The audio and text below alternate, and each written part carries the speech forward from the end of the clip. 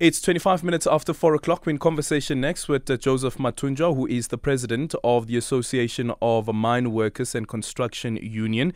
The Impala mine has concluded its rescue operations. Mining Minister Gwede Mantashe has described the situation as disastrous. Additionally, Impala has promised to collaborate with the department and the impacted families while the disaster investigation is still ongoing. The government is encouraging the parties concerned to take precaution and not disclose any information until the inquiry is over. 11 mine workers were killed and 75 others were in hospital, we were told earlier on today.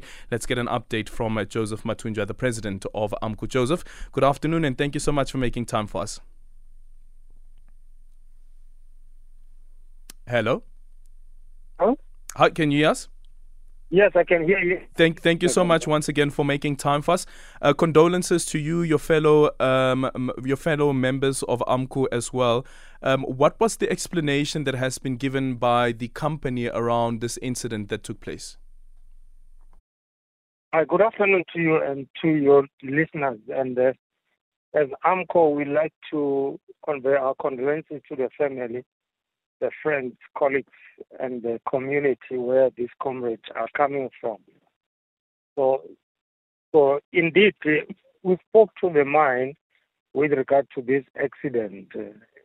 And then this accident is a result of malfunction of the cage or the lift that they use underground, of which they did detect that there was some serious challenges, of which the experts were called in to look at the matter, of which we believe that they cleared that it can be fit for purpose. Hence, the workers used it to go underground. Unfortunately, this is what transpired at the end of the day, losing 11 breadwinners.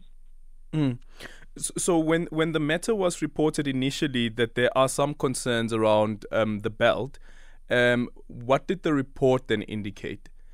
Because clearly if there is concerns that are raised initially and then there's the investigation that is done and the people who've done the investigation comes back and say that you can still use the lift and then you have this particular incident that took place, could it be that there could have been some oversight as well?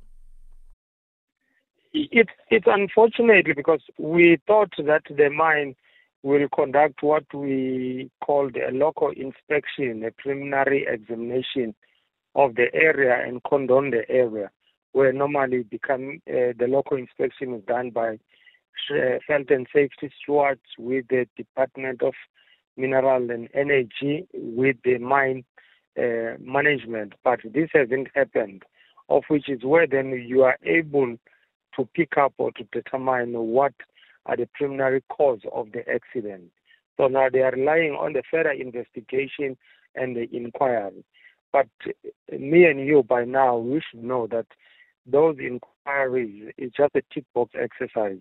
No one will ever be accountable. Whether it was a human error, no one will be arrested, no one will be persecuted in terms of the law. Hence, AMCU has been calling for the amendment of Mine Health and Safety Act, especially Section 92, that the issue of monetary penalties doesn't help much, but they must be, liable in terms of even that call for imprisonment of those that were found to be in negligence in making the mine safe. So right now, are the operations continuing? Yes, in other sections, but what we confirmed with the management that no shaft should be used or no worker should go underground until such time all the hoisting device or the lift has been re-examined and checked whether they are cleared to be used by the workers going underground. But for this particular shaft where this incident happened, that will remain closed for further notice. Okay.